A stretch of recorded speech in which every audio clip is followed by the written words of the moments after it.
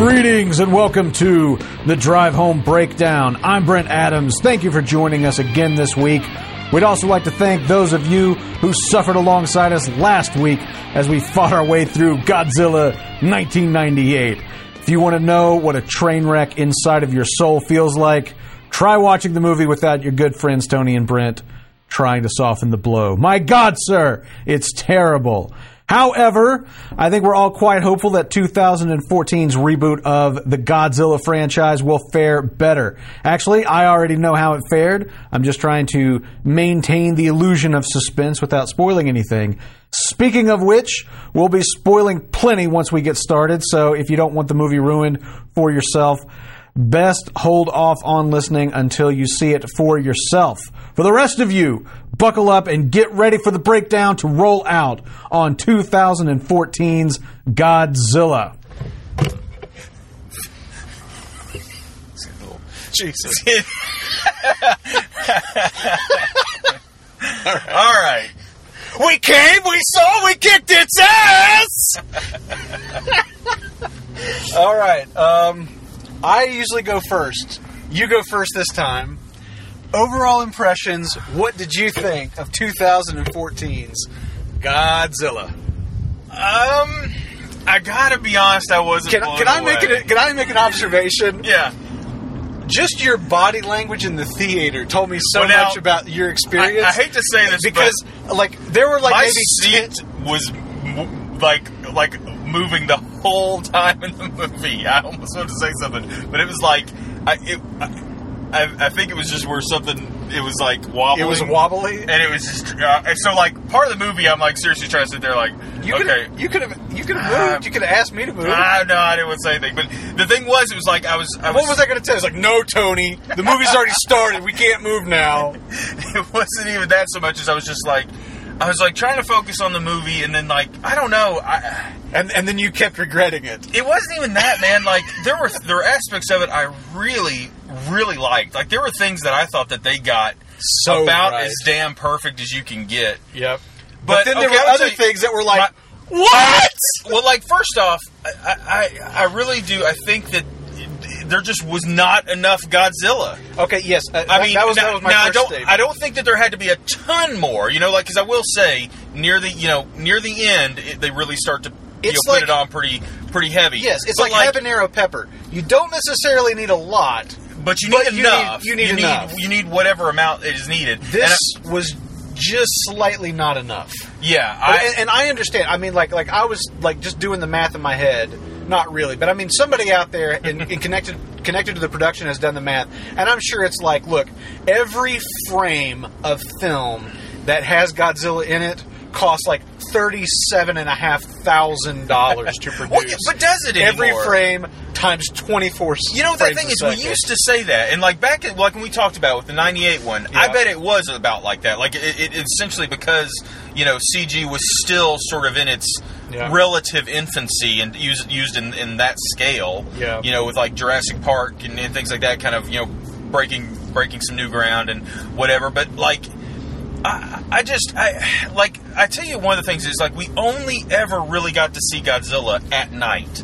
Like, I mean, really, for anything more than just like a split second, it was all at night. Yeah. Maybe that was to hide it because Godzilla looked fucking phenomenal. Dude, like he looked like Godzilla. I even think he looked like the best version of Godzilla I've ever seen. Like he looked like a really good version of the rubber suit Godzilla from years ago.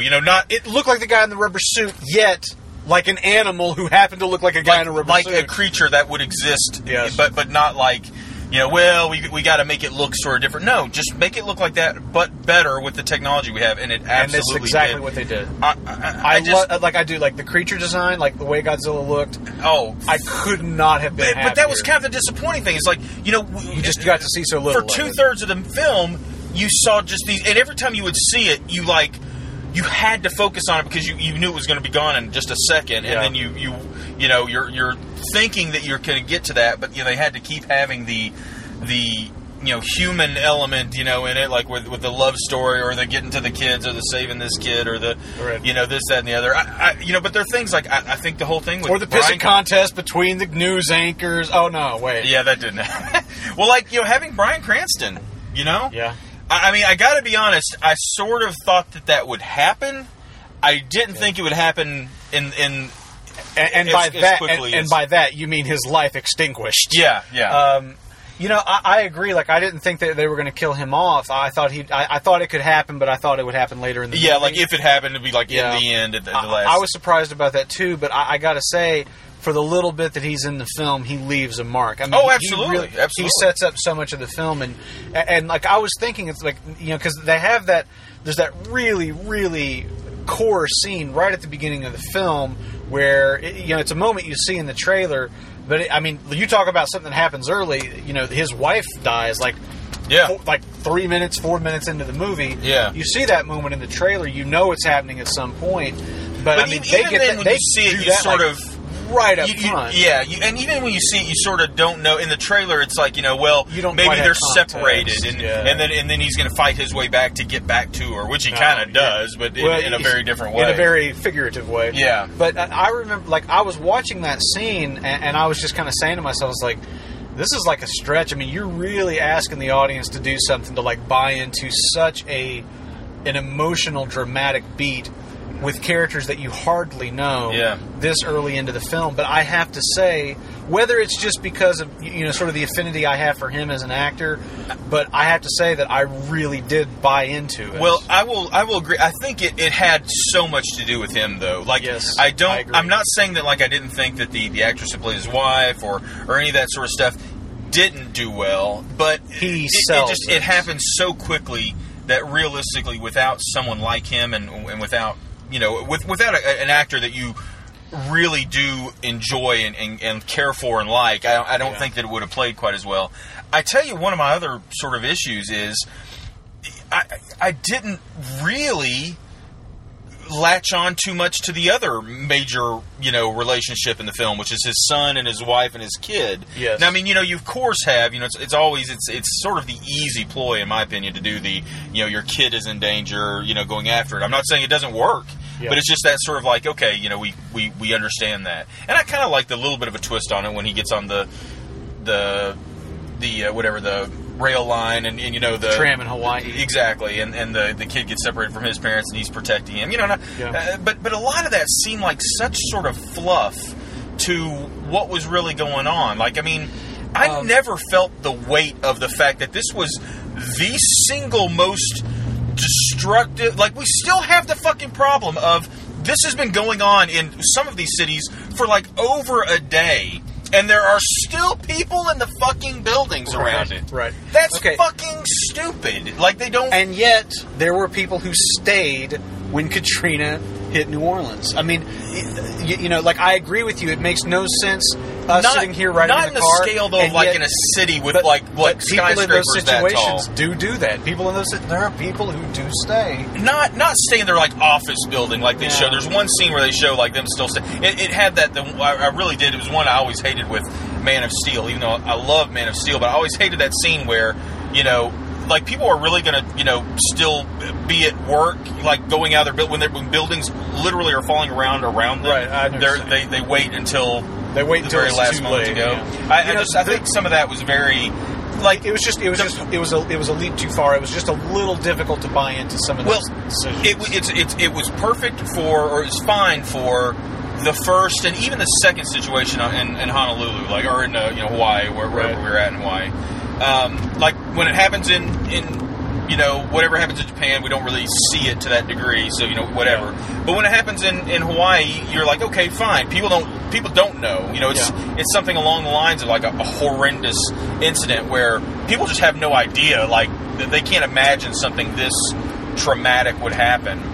But by the time, they sit it on the news for 2 or 3 days. How have you not evacuated the entire west coast of the state of Wyoming? Well, like, no one lives in Wyoming. It's the perfect place to go. Honest to goodness, it was the one thing I liked about, and I think it was Deep Impact. It's a terrible movie, yes. But I love that. I did like the fact that, like, you see these everyone that can is leaving, is moving, you know, and everybody's getting on the roads and driving up to the mountains and to the hills. That's what would happen if you have a day or two to marinate on the fact that giant fucking alien creatures or whatever are destroying, you know, what cities. Dinosaurs exist, and they're roaming the earth, destroying everything. Now, you know, you mentioned Man of Steel, and there's another Man of Steel tie-in I want to point out here. You know, you and I were talking recently.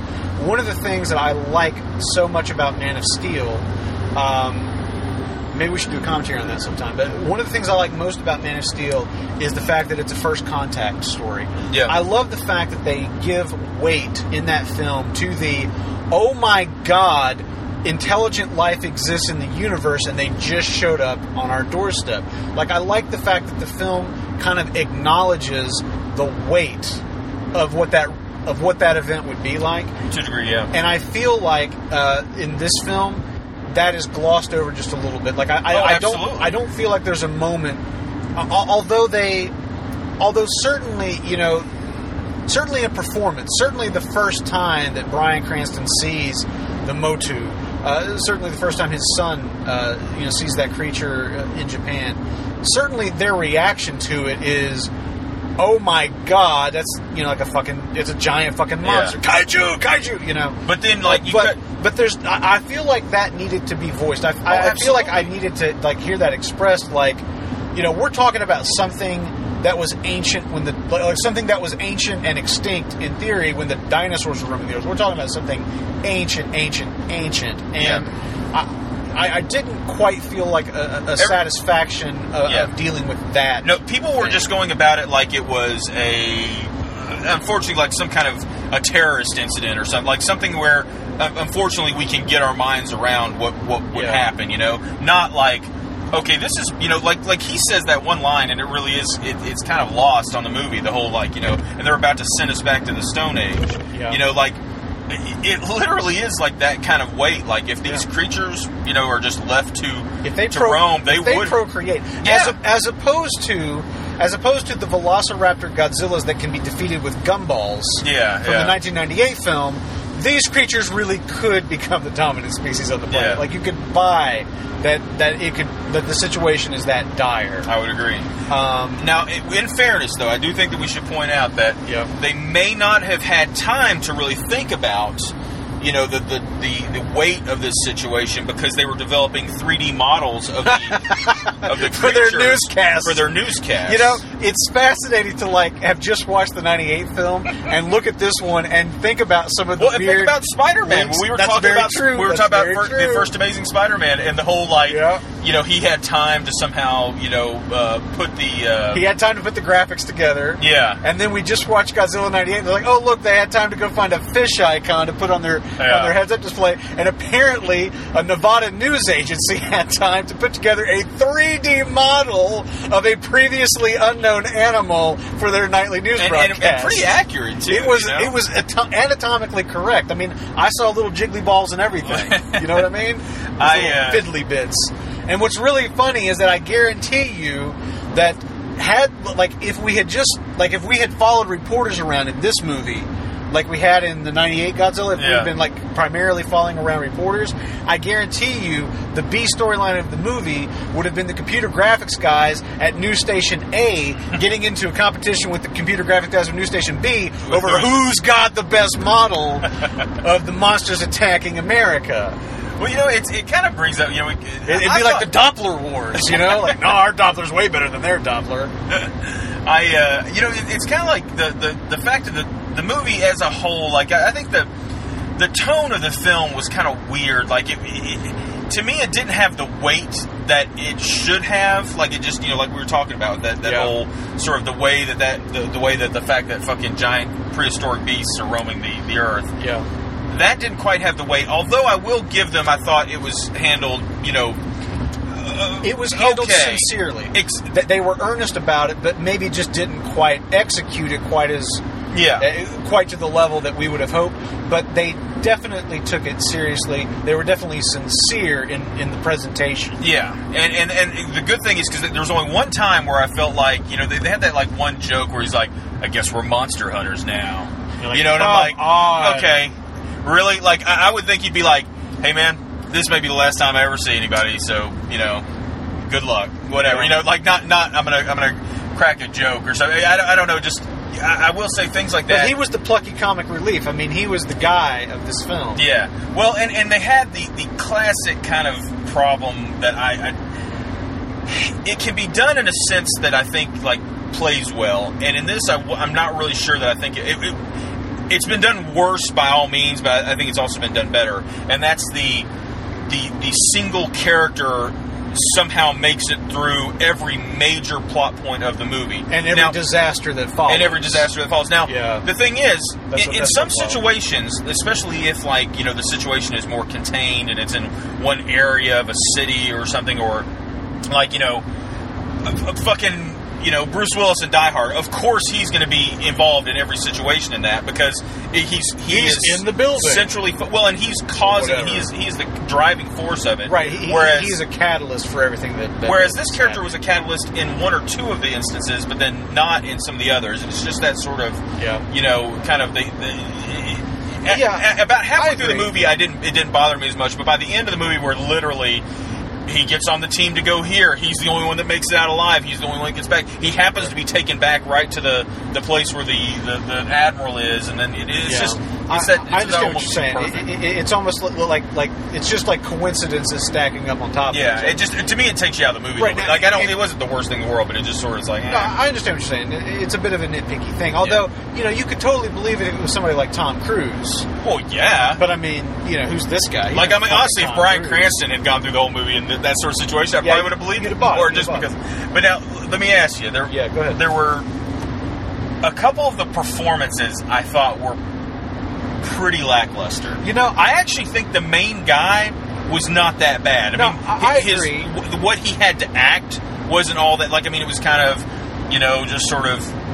He wasn't like stretching his chops all that much, but I thought he did fine. I didn't have really a problem, and I liked a lot of, like, the little things, like the whole scene at the end where Godzilla sort of falls over and he sort of falls over. It's like the two heroes of the film, as you were, kind of. Although totally missed out on a perfect selfie moment moments earlier with Godzilla. He should have come in like, what? How many times would that have been liked on Instagram? I know, exactly. But the ones I'm kind of thinking mostly is like the Admiral. I can't remember his name right now, but the guy that played it. That's dangerous. Oh my god. Open ladder on the highway. Yeah. So we just dodged like a 15-foot A-frame ladder that's just resting in the middle of the highway. That's not a problem. But the beauty of Waze, if you've ever tried it, is that Brent is currently warning anybody else that uses that application that it is there. That's right. If you don't use Waze, you deserve to die on the highway. It's a crowdsourced GPS application. And any kind of situation you might encounter in traffic, you can put an alert in and let other people know about it. It's uber cool. It's spelled W-A-Z-E.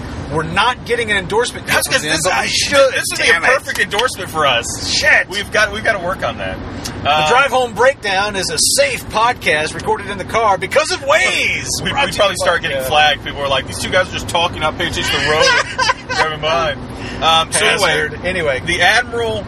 The two main scientists. Okay, I like the main scientist. What was his name? Ken Watanabe.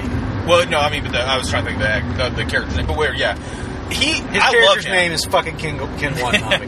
I love him, but for some, he felt so sort of wasted. In like all he really did is peer out windows. Like for 95% of the performance. I don't disagree. It was great, but like it didn't. There just was not enough meat there for him to really work with. Well, I don't like. Why was he really there? Like, he really only ended up being there to basically just make the point that, Godzilla, maybe he's here to save us, and kind of put that idea out there.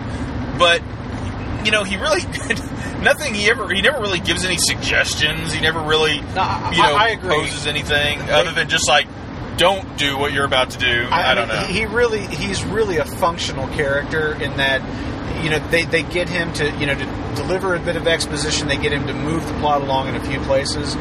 but really he's got a pretty perfunctory role. Not a lot going on there. And I agree with you that I love Ken Watanabe. He's amazing. But a little bit wasted in this movie. And the thing is, like, I thought at the end, because he's going to have that powerful sort of final speech or something. Well, I thought that there was going to be some moment with him, like what I was kind of thinking was about to happen. He's kind of approaching Godzilla, who at the very end of the film is apparently laying dead in the streets of San Francisco. And I thought that there was going to be some moment where he walked up to it, and just put his hand on it, connected with. As he describes it, he's like, this thing is a god protector of the to world, us. yeah. Like this thing, predates everything. This goes back to the earliest days of the Earth. It's it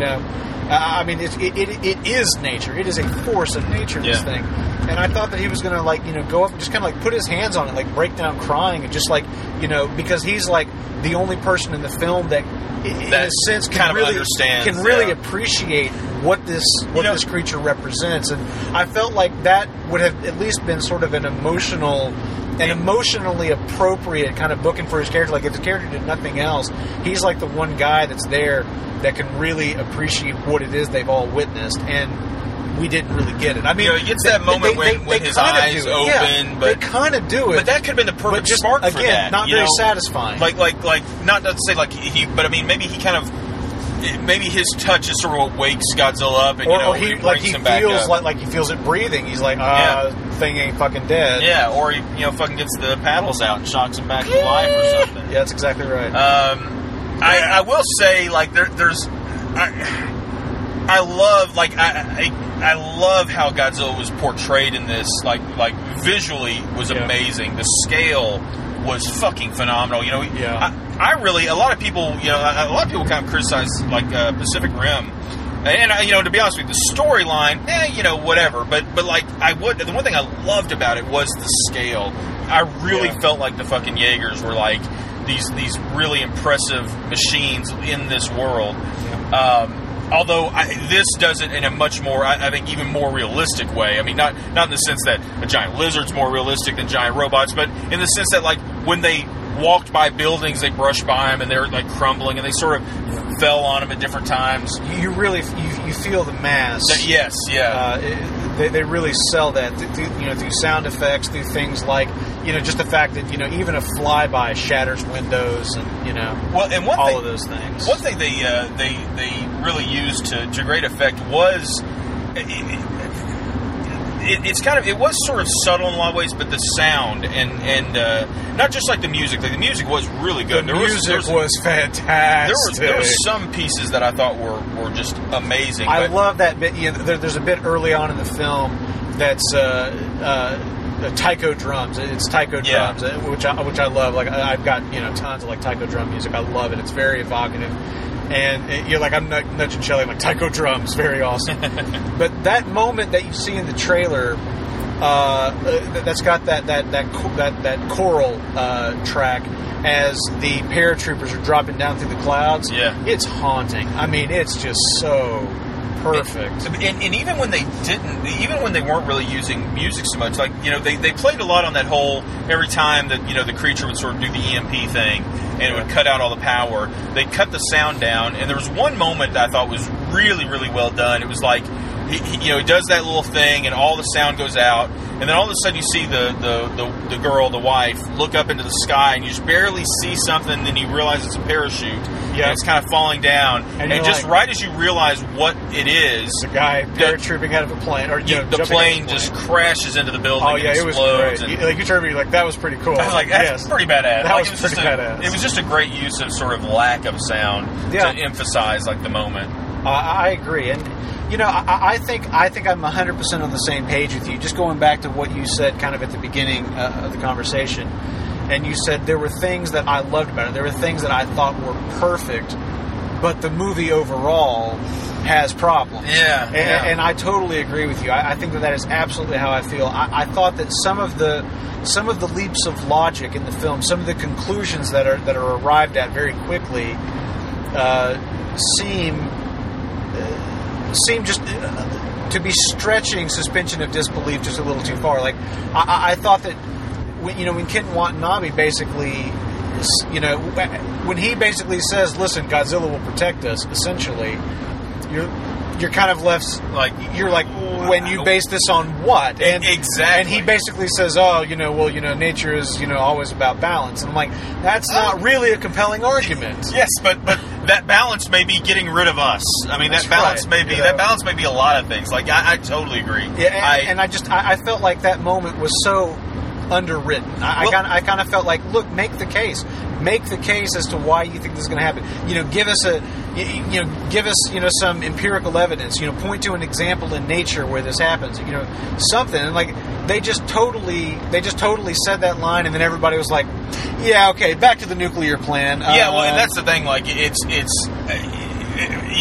just written off immediately, which to be honest with you, the way it's brought up, it almost makes sense. Like, I mean, if you just came out of nowhere and said that, I guess they would kind of be like, okay, yeah, thanks, Doc, for your input. We're going to go ahead and try to do that's great. thing. So let's get him out of the room and go back to talking about the big pants dog. I will say, the thing I think I wish had been different the most was I felt like the movie focused way too much on the least interesting part of like what was going on. Like it seemed so focused on him and his mission getting back to his family, and then in turn the offshoots is to go in there. And I'm like, no offense, but we're here to see fucking Godzilla. We want to hear. I'd like to have heard more of the history of like the plant they were at, testing that station. I'd like to have seen more of Ken Watanabe's character and what brought him to the point. Like, basically, I think the beginning of the movie could, like literally the first 5-10 minutes, and then you jump that 15 years.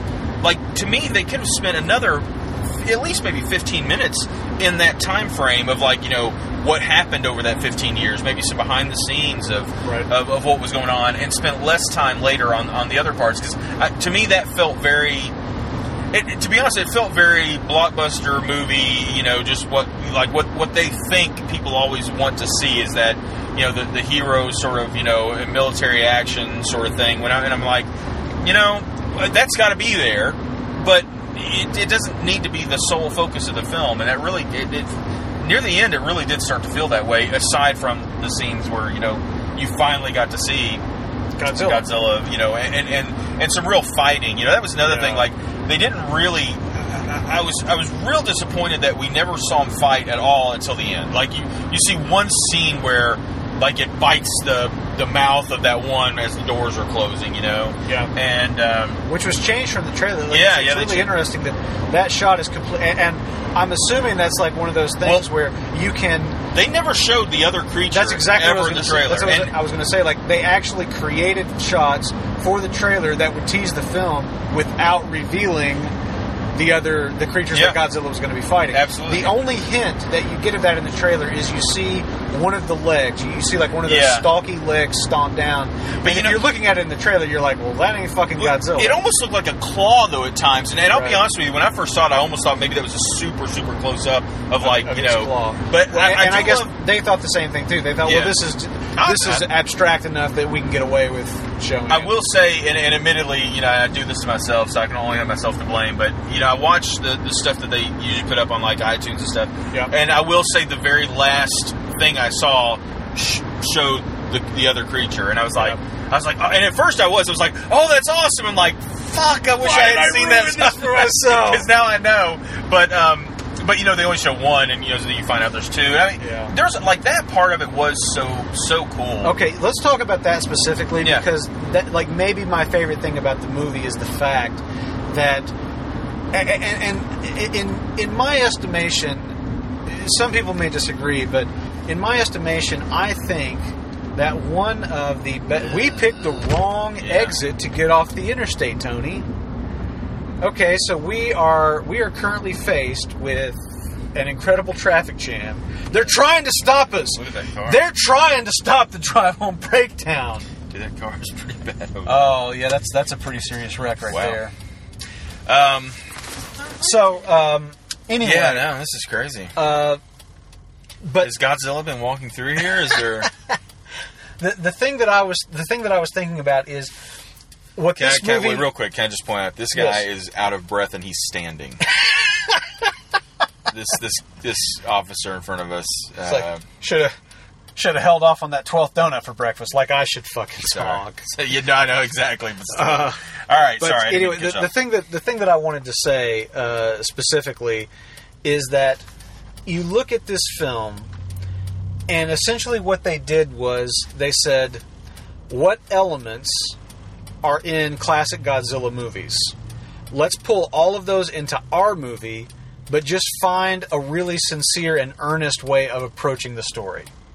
And that's basically what this is. I mean, everything that you have kind of come to expect from Godzilla films is in this fucking movie. Yeah. Trademark shit, the tail swipe, atomic fire. Yeah, I'd like to put that off to talk about that till a little bit later, because we will. We'll talk about that. But that's the thing. It's just like I watched this movie and I'm like, I totally recognize this as a Godzilla film. They've just taken the formula and they've updated it and been just very sincere and earnest in their approach to the story. That they've made a serious film that brings in all of the elements of a Godzilla movie. Well, and that's the thing, and I really love that. Well, we talk about this so much because I love that they got what the big points were. Yeah. But what sort of bugs me is then I feel like that's all that was good about the movie. And it's like all the other stuff was kind of bad, and if it was on its own, it was sort of like it's like, why can they not get that sort of sweet spot of all the great things that make a great movie and then still make a great movie around it, within it. It just, I don't know, it is a little frustrating. I was going to say, I said I wanted to hold off. I wanted us to talk a little bit about the fight and the abilities, or however you want to kind of look at it. You only see Godzilla as like a fin on his back and like maybe one shot of his face for the first 2/3 of the movie. Yeah. And then you finally start to see him fight. And I got to be honest, I was a little concerned at first because it was just sort of wrestling, and I mean, that's awesome, and I love that, but I was just kind of like, okay, I hope it's not just this. I hope it's not just fighting. I hope there is sort of that, those abilities that we know he has. I started to lose my mind in that one shot where there's like a bunch of smoke or fog or something. Of debris. And all of a sudden you see this kind of blue glow, and then you see that it's his tail. It's his tail glowing, and I was like, "Oh my god, here it comes!" I'm sitting over there, and you're like punching me in my arm. I'm like, no, because I just wanted to see what was atomic fire. And I mean, seriously, and I will say, like, I was kind of at this because I was a little. I don't know. I will admit I was slightly bummed going into the end because I was just like, this was, man, because I was already thinking in my head things to talk about, and I was like, I wish this, that, and the other. Best finishing move fucking ever. Yep. Fucking breathing fucking atomic fire down the throat of the fucking creature. It's like, you know how you kill something that can't be killed? You breathe atomic fire into its internal organs. That's how you do it. And I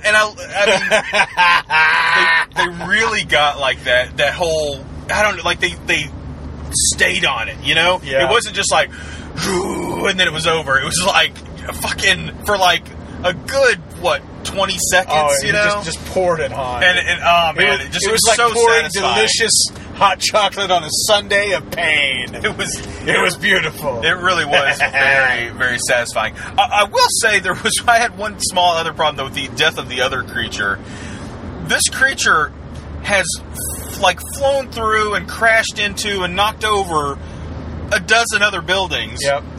But yet, like, gets knocked into the one, which granted, it's Godzilla's tail's knocking into it, which, it's the Godzilla tail swipe. But there's like chunks of the building going through its body. Right. Just remember thinking like, I think that would have happened before. Why did that happen before? It's because it wasn't a Godzilla tail swipe. That is true. That fell that ruffian. You know what, that is monster. True. I really had forgot about that. I mean, but like, really, I mean, it was practically like, "Oh, you're joking!" I mean, it was practically that. It was definitely forward, down, forward. It was. Punch. It was a beautiful thing. I was very satisfied by the fight at the end. I thought like we're finally paying off. You know what we came here to see. Oh yeah, no, that was the thing. That should have been. Honest to God, we should have had at least one other major battle, and personally, I would like to see it in the daylight where you could really sort of see what was happening. And they had that moment where it was almost kind of going to happen, and then they cut away. Yeah. Again, they go to like action that nobody really gives a shit about, and you just and to be honest with you, it's one of those things you kind of like. Okay, so what did they just like? Did they both just agree to like go their separate ways at that point? Because I mean, they're like battling, and then the next time you see them, they're like in the same city. What happens is like they're battling, and the cops show up, and they're like, "Hey, 8:30 Saturday night at the pit. Bring your knife." It was like that, you know. It really felt that way almost. It was kind of odd, but I wish we'd had one more good fight. And frankly, I think it would have been a better time to do the whole like Godzilla gets his ass kicked, because there's always that part in the movies where Godzilla gets his ass kicked. Always gets his ass beat. But he always ends up on top. But that's the thing. He gets his ass kicked, and then he's like, "Wait a second, I'm motherfucking Godzilla. I am the king of monsters. You will worship me." But I think the movie would have been improved exponentially by having just more Godzilla and more giant ancient dinosaur fighting. I don't disagree with you. I affirm again that I think the only reason it's not in there is financial. I think it was literally just a decision of we cannot. This movie cost? Well, there's no way that they could have spent. Dude, I mean, I really think you're underestimating. Like, I remember in the commentary for the Avengers. Look at the fucking vulture over there. Look at that. I remember in the commentary for the Avengers that Whedon said. He was like, we wanted to do so much with Hulk, but like we literally had like a number. It's like, okay, you can have Hulk in this many shots. It's like a double-digit number, and that's it. That is all we can afford to put into this film. Yeah. And then it's over. And that's like fucking Hulk, you know? It's a humanoid character who doesn't have, all of the atmospheric effects and everything going on around it. I really believe that the only reason we're not getting more in this movie is purely because it would just be so expensive. That's sad. That's depressing. Well, you know what's interesting about this, and I pointed this out to you, is the credits were rolling, and it gets to like the visual effects part, and we're looking at, like 6 columns of names, like 3 minutes of simultaneously. Names. I mean, you're talking hundreds and maybe 1,000, hundreds and hundreds and hundreds of people. And I pointed at the screen at one point, and I said, all those people replaced one guy in a rubber suit. And you're exactly right. It is sort of hilarious to see how far we've come. That now the guy in a rubber suit has to be replaced by hundreds of artists. Probably up to 1,000 digital artists to get it done. Yeah. So, but admittedly, maybe you got to be right. And that disappoints me, because that just seems like that should be the thing these days. Is like. Just rendering that stuff out and and getting it done, and I don't know. That's depressing if that's what kept it. Was just like I said, money on that. I don't know that. I firmly believe that. I think you're probably right, though. Okay, so I want to talk about a couple of things here. Okay. We'll start with the serious stuff, and then we'll go to the lighter stuff. Okay. The more serious stuff. Before we went into this, when we were doing the commentary track during episode 4 of the Drive Home Breakdown, a very fine podcast, I hear. Check it out. During the commentary, if you're listening to this, I would. Hopefully, you know what the hell that is. Hopefully, you just didn't tune in halfway and get the whole movie spoiled for you. Okay, so the serious stuff. When we were doing the commentary for Godzilla 98, yeah, and we were talking about what we thought. We talked a little bit about what we thought we might see in this movie. We were talking about what would the source of Godzilla be in this movie? Would they have it be? It's like, oh, it's a creature mutated by radiation from the tests and all that. How would it come about? And I remember kind of saying, kind of flippantly, it's like, oh, I'm sure they'll find climate change. They'll find a way for climate change to be the reason. And the reason I said that is because I felt like. If you're really going to kind of do justice to Godzilla, the legacy of the Godzilla films, you would try to make it relevant. And, we were talking about how relevant the original Godzilla in 1954 was,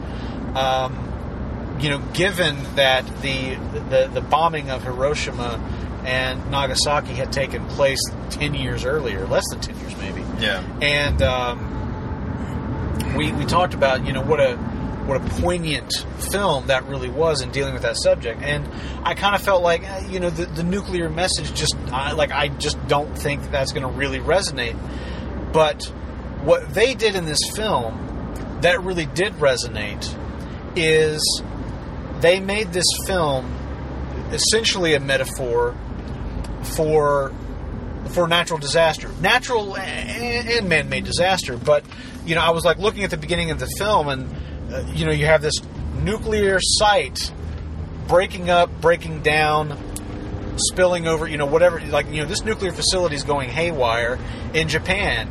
And I was thinking, that probably seems pretty poignant to a Japanese audience given what happened in their country not too long ago. You look at the earthquakes and the effect of those, and you think about a couple of the more recent, really, really terrible earthquakes that have claimed so many lives. You look at the instances of flooding in the film, and you see people, you see these people, these families, trying to escape, trying to outrun the water, and this film, I think, is every bit as poignant, and it kind of addresses those things head on. It really, really is about the human spirit being tested by these terrible, terrible disasters. And I think that on that level, I think the film does an excellent, excellent job of remaining poignant and really saying something kind of worthwhile about these things, these terrible things that do occur, and how we, collectively, the human race, deal with them. I think that it actually does have something really relevant to say on that.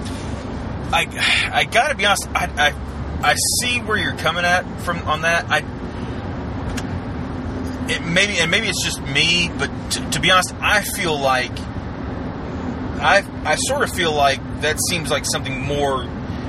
I don't read that into it. That the film said that as much.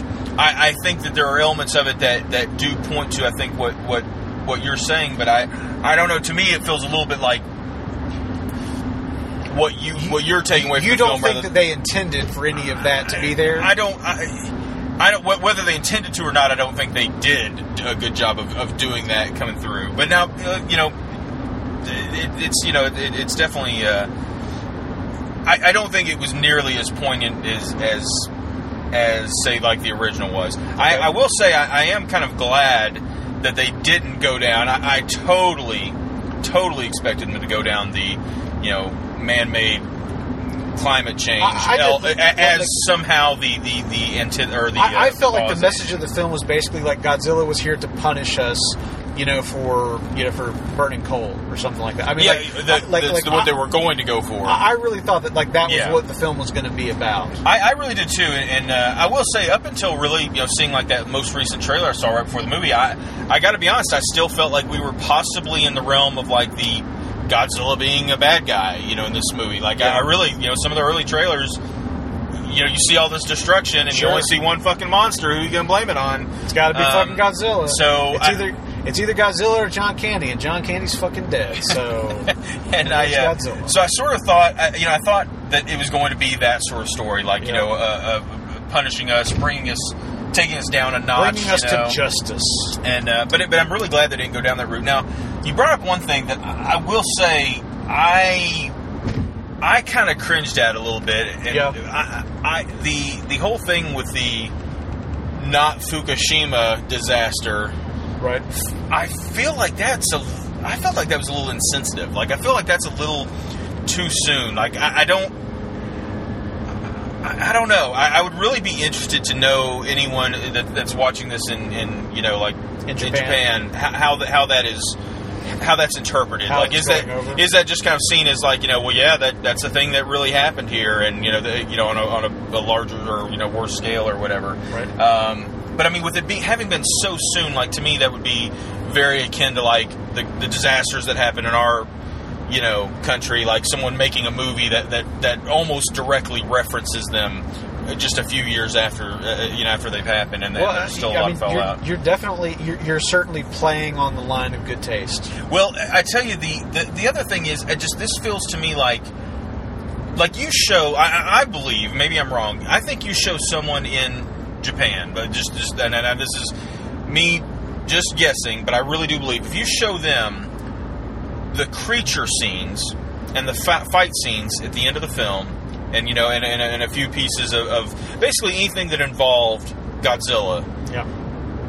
I gotta be honest. I believe most people that I would think most Japanese watchers would probably enjoy it. Like I don't watch that and see like, well, it wasn't handled well, or they made it too cheesy or not cheesy enough or whatever. They didn't do it right, and it didn't show respect. I don't think you could say that. Like, I think they really did show respect, but I don't think the rest of the movie plays very well. Like, I have a feeling that it will not do that well in Japan. That's just my guess, because I don't think it plays towards.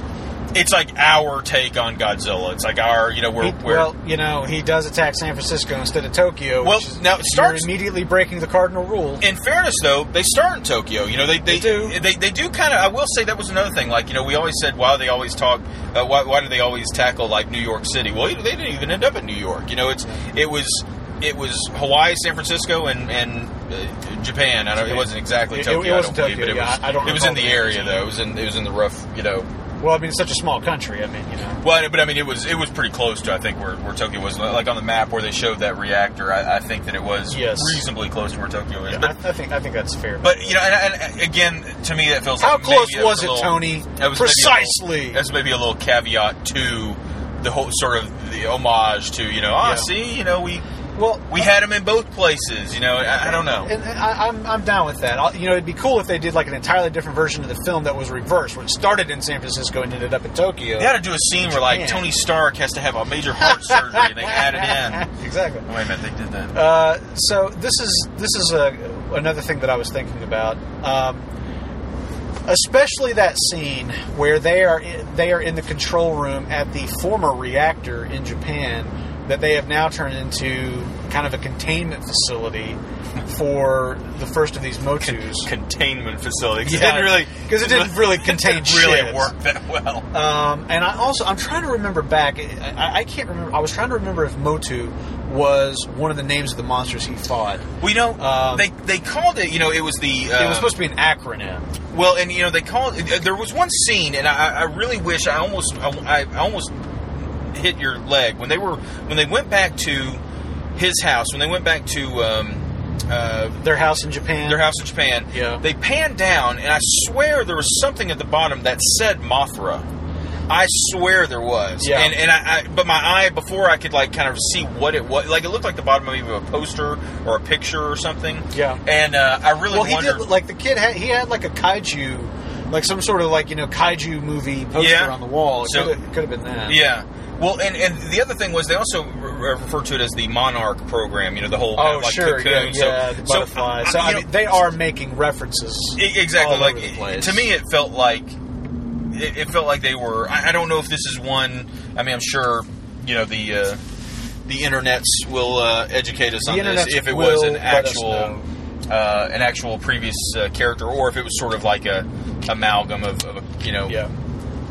Okay, but what I was going to say there, that scene where they were in the containment facility, in quotes, that scene to me felt so much like I felt during that scene like I remember feeling watching Return of Godzilla, or what do they call it? Here in the States it was Godzilla 1985.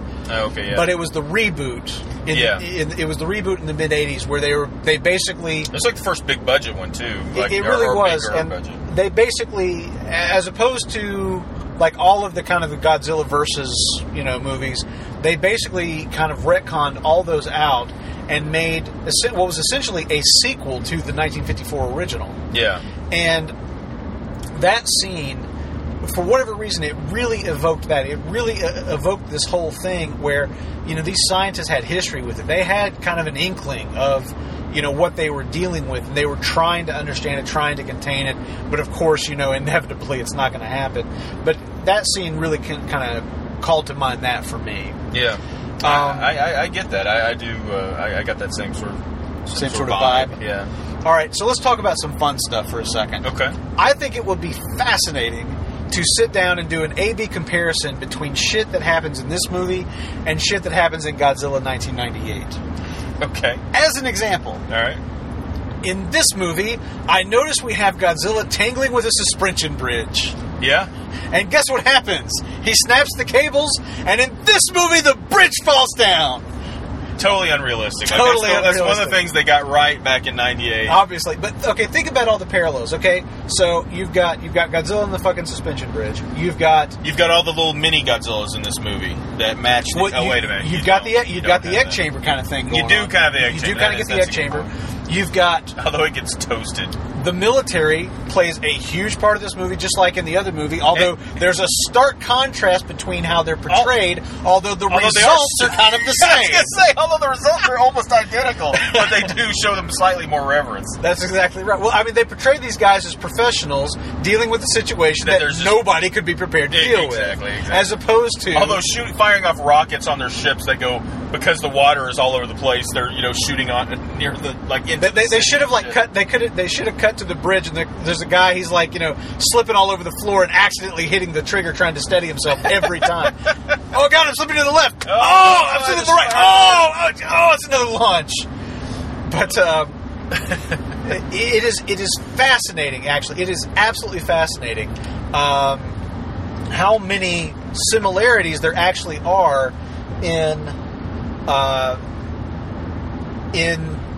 content, in not necessarily in content, but in certain particular things, like the presence of the military, the suspension bridge, all that kind of stuff. It's fascinating to look at how many things are paralleled, but obviously the tone and the context for those things being in this film is very, very different. Yeah.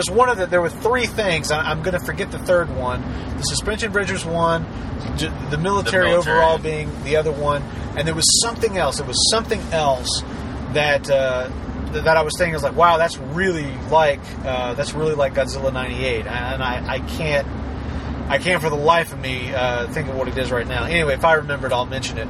But I thought that those were really some interesting parallels. I think you're right. The one thing I thought was kind of interesting. A lot of the parallels that we drew between the '98 and like their attempt at sort of cashing in on Jurassic Park. Yeah. Some of those vibes still kind of had. There's a lot of just the look and the way some of the shots were done. It did kind of emulate that a little bit. There's okay. Here's one thing: the fact that this movie, like a big cornerstone of this movie, is not Godzilla, but one of these giant monsters reproducing. Yeah. That was obviously a big cornerstone of the '98 plot as well. Yeah. So there's some tie-overs here. Also, I would just like to point out, since a huge chunk of the story in this movie is these two Motus, the male and the female, getting together to mate, do you in any way feel that there was some symbolism going on, considering that they had a nuclear warhead that they were kind of sharing between them that looks basically like a gigantic nuclear-powered vibrator? I mean, tell me that's not what that scene is about. I don't know. You pointed that out when the scene was going. Tell me I will wrong. admit my mind didn't go there immediately, especially since they were sort of sharing it between the two of them, and I don't rarely partake in that. But, Listen, Tony, don't judge me.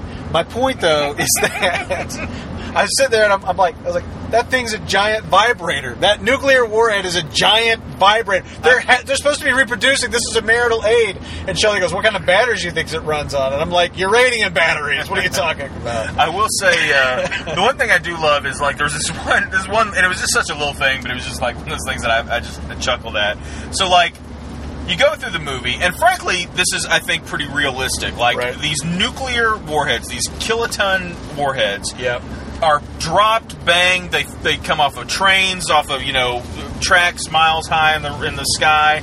They're they're just all over the place, banged up, all the crap, and they don't explode because that's the thing. nuclear warheads aren't like they don't explode accidentally. Well, they don't explode from like shock, Impact. you know. Yes. And but then there's that one scene where they're like lowering it, and they're like, okay, 3, 2, 1, okay, lay it down gently. Really I'm like, look, gently, at this guys. point, if it hasn't gone off, it's just not gonna. We have driven into a mild monsoon. A mild monsoon. That might be. You might be hearing that over the audio. Yeah. We apologize. Our podcast was so rudely interrupted by God. I did like there was a little bit of a scene that I thought was sort of a little bit of a nod to actually to King Kong. And the reason I was thinking is that one scene that we talked about that I love, that sort of finishing move that Godzilla does. Very reminiscent of there's that one scene where when Kong basically he's like fighting him, trying to beat the two dinosaurs to death. T-Rex. And he grabs the T-Rex and just fucking breaks his jaw. Rips his jaw. And that's like just the sort of like plying at one another. It felt very indicative of that scene. I agree. Until the part, because unless I remember right, King Kong did not breathe fiery atomic fire down. No, he did not breathe. He didn't do that. That's right. No, okay. he did. Hot like fire. Oh, my God. Yeah, I love. I could have taken 2 hours of just Godzilla fighting other monsters, and I agree literally, with you. I remember there's that one line. I think it's even in the trailer where he's like, what do you say? We just let them fight and watch? And I'm like, fucking A! Fuck yeah! Let's do that. Ken Watanabe's like, break out the popcorn. It's like I can think of worse things to do. Well, and in the grand tradition of Godzilla movies, the thing that they really did well here is they said, how do you turn this monster? How do you turn this gigantic, terrifying monster into an heroic figure? Yeah. You give him another monster to fight. Another monster that is directly threatening us, and he's not really interested in us. He's just interested in the other monster and killing the other monster. That's how you make Godzilla an heroic figure. And, they just tap right into that, that mechanism that Toho figured out decades and decades ago. Well, and it still works. You see Godzilla go after that thing and rip its fucking jaws open and breathe atomic fire into its innards, and you're just like, yeah! And I gotta be honest, in a small way, you feel like, or maybe I'm going, but you feel even a tiny bit sorry for that creature, because let's be honest, it's just there to procreate. I mean, we see it as humans living on think about Earth. how many terrible, terrible events have started with somebody going, look, I'm just here to procreate. Well, but that's my whole point, though, is you look at the storyline, and I mean, it's horrifying and terrifying to the tiny ants that are on the Earth, to these giant creatures. But realistically, all it was doing was just going towards a source of power, energy, and eat food, reproduce. Yeah. Exactly what every animal on Earth does. At no point, it never did they, because I really was almost expecting this, but they had that one scene where he somehow, or he or she, I can't remember at this point, but one of the other creatures goes under that bridge, it kind of ducks under and then shit comes up on the other side. I think it was the female. But it was almost kind of sniffing out, but you hear, the radio goes off, all kinds of other things happen, and it never really, because it doesn't care. Yeah. And I mean, so it's when that moment happens, you're relieved because humanity is saved, and and Godzilla has breathed fiery atomic fire, atomic fire breath down his throat. But I even had this mild this kind of sucks that it's just an animal. It's just an animal trying to do its thing ultimately. Yeah. And I agree. That's a good point. But they played all those elements, I think, actually pretty well. Just not enough of them. And that's the thing. I kind of agree with you in the sense that the film, moment to moment, the film could do something that I really loved, that really excited me, and then in the next moment, I was kind of bored. I mean, like 15 minutes into the movie, Shelley starts playing on her phone. It was a little. And I leaned over. I was like, "Are you bored?" And she I always do this thing from Japanese, choto desu ne, and she holds up her face like choto desu ne, and she's little bit bored. We talk about pacing a lot, and I gotta be honest. I think that the movie did not have great pacing. There were some moments where it kind of hit on a little bit of a stride, but it.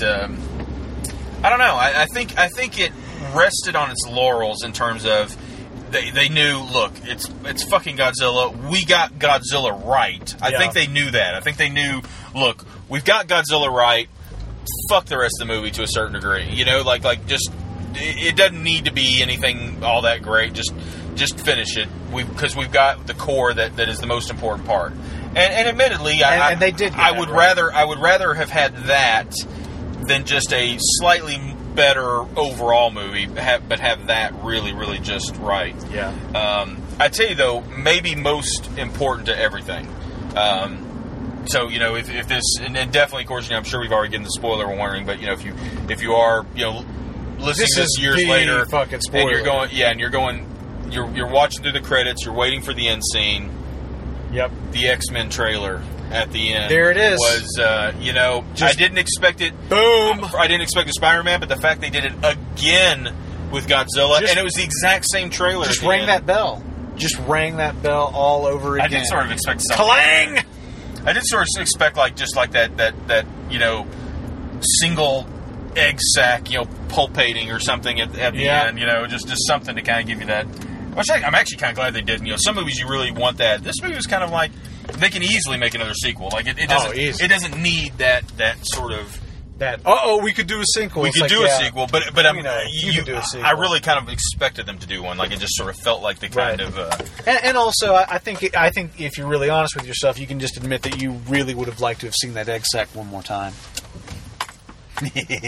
Maybe Sexy egg sack. Happy balls. Glowing red balls. Why they always glow? Have you ever noticed that? Like they always glow. Mine always glow. I mean, what do you? Mine don't. Might want to have that looked at. Oh man! Anything else you can think of? Anything last thoughts? No. Just because we sort of started out overall, but we never really went overall. What was your final take on the film? It was exactly the same as yours. There were things in this movie that I loved. There were things in this movie I thought were absolutely perfect, and then there were other things that I really do think fell short. I think at the final analysis, I think it's a good film, not great. I did enjoy it. I think on second viewing, we'd end up picking it apart. We'd end up picking it. I was like, that's stupid. Like, why does he make that decision? You know, like, that's exactly what I was thinking. How do you explain it? Was like, oh, look, well, we'll have the bomb activated mechanically, and we'll shield it. The EMP won't take it out, and we'll put it in a boat and get it out to sea. It's like, well, what about the boat? Is the boat going to be shielded? No, the boat's not shielded. You're fucked. Yeah. Yeah, you know, like those kinds of things. I think on a second viewing, we'd go back through and we'd pick out a ton of those things. I really do fear less so than the 98 film, but I do kind of think if you go back and watch this 14 years or 16 years later, I think it might ring some things that like we had problems with 98. Like, I mean, I think some of it won't hold up nearly as well as it does right this second. I will say, though, something we kind of touched on with the intro last episode was the whole thing with, you know, I totally agree with you. There's some points they hit that were just perfect, and then some that they were just not that great, you know? And that was like very similar to like with us with Spider-Man. You know, there's those moments that really are great and ones that you wish were different, and it's, I guess, the balance of them and how much they outweigh one another. And you know, with Spider-Man, we had some issues with it, but you know, I think as a whole, the positive things for us outweighed those. Yep. And then for me, at least in this movie, I got to be honest, I think the positives in this didn't quite outweigh the sort of mundaneness of the rest of it. It was good enough that I'll definitely watch it again. Like I'll not wait another 14 years to watch it. I'll definitely see it again before that. Right. But I got to be honest, I am a little disappointed. I was hoping for a little bit. I was hoping to be a little more excited after getting out of it. I was a little disappointed too, but I do feel like I got my money's worth. Oh yeah, no, I'll give you that. I'll give you that. Out of that infight, and I have to say that the 12-year-old that I haven't quite forgotten how to be, his heart really soared in that one shot where there's like news footage, you know, from some cable news network, and the subtitle at the bottom of the screen says "King of Monsters, Savior of our City." I was like, hell, fucking yeah! I gotta give credit. One of the coolest things, I don't know if you heard it, but while we were sitting, there's a father and son behind us. I saw them when we sat down, and he a couple of times he's like, you know, when's Godzilla come? Like he already I kind of took it for granted because I was like, I didn't know if they got that across very well in the movie. Like when I'm watching it, because I know Godzilla in the end is is the good guy and he's sort of saving us from these. But like, I know that from the history of knowing Godzilla. Yeah. And here's a kid that I kind of doubt has really seen a lot of that, but he still was like, and at the very end, like when you see him start to breathe and his eyes open, he's like, yeah, Godzilla, he's okay. You know, like, that's cool. I love that. That's cool. I'm so critical anymore of things, and it is, I can totally enjoy stuff like that, but it really is cool to get that true raw emotion from that you get when you're a kid. Yep. That's pretty awesome. And you know what else is cool? When he went out, I beat him up and took his money. Hit him in the back of the head, stole his lunch money. Yeah, he didn't see it coming. Cynical bastard. Totally Godzilla'd him. All right, guys, this has been the Drive Home breakdown of Godzilla 2014. We hope you enjoyed this one. I'm sure, I'm willing to place money on the fact that you enjoyed the movie much better this time around than last week's of the old 1998 Godzilla. We had a lot of fun with this one. It was an enjoyable film. I think we had good discussion around it. And we're looking forward to this upcoming week's release of X-Men Days of Future Past. So that should be hitting sometime early next week. In the meantime, for Brent Adams and myself, Tony Grice, we like to thank you for listening, as always. And Pro Driving Tip 201, if you have motion capturing at all in your film and you don't give him credit, Andy Serkis will come and visit you.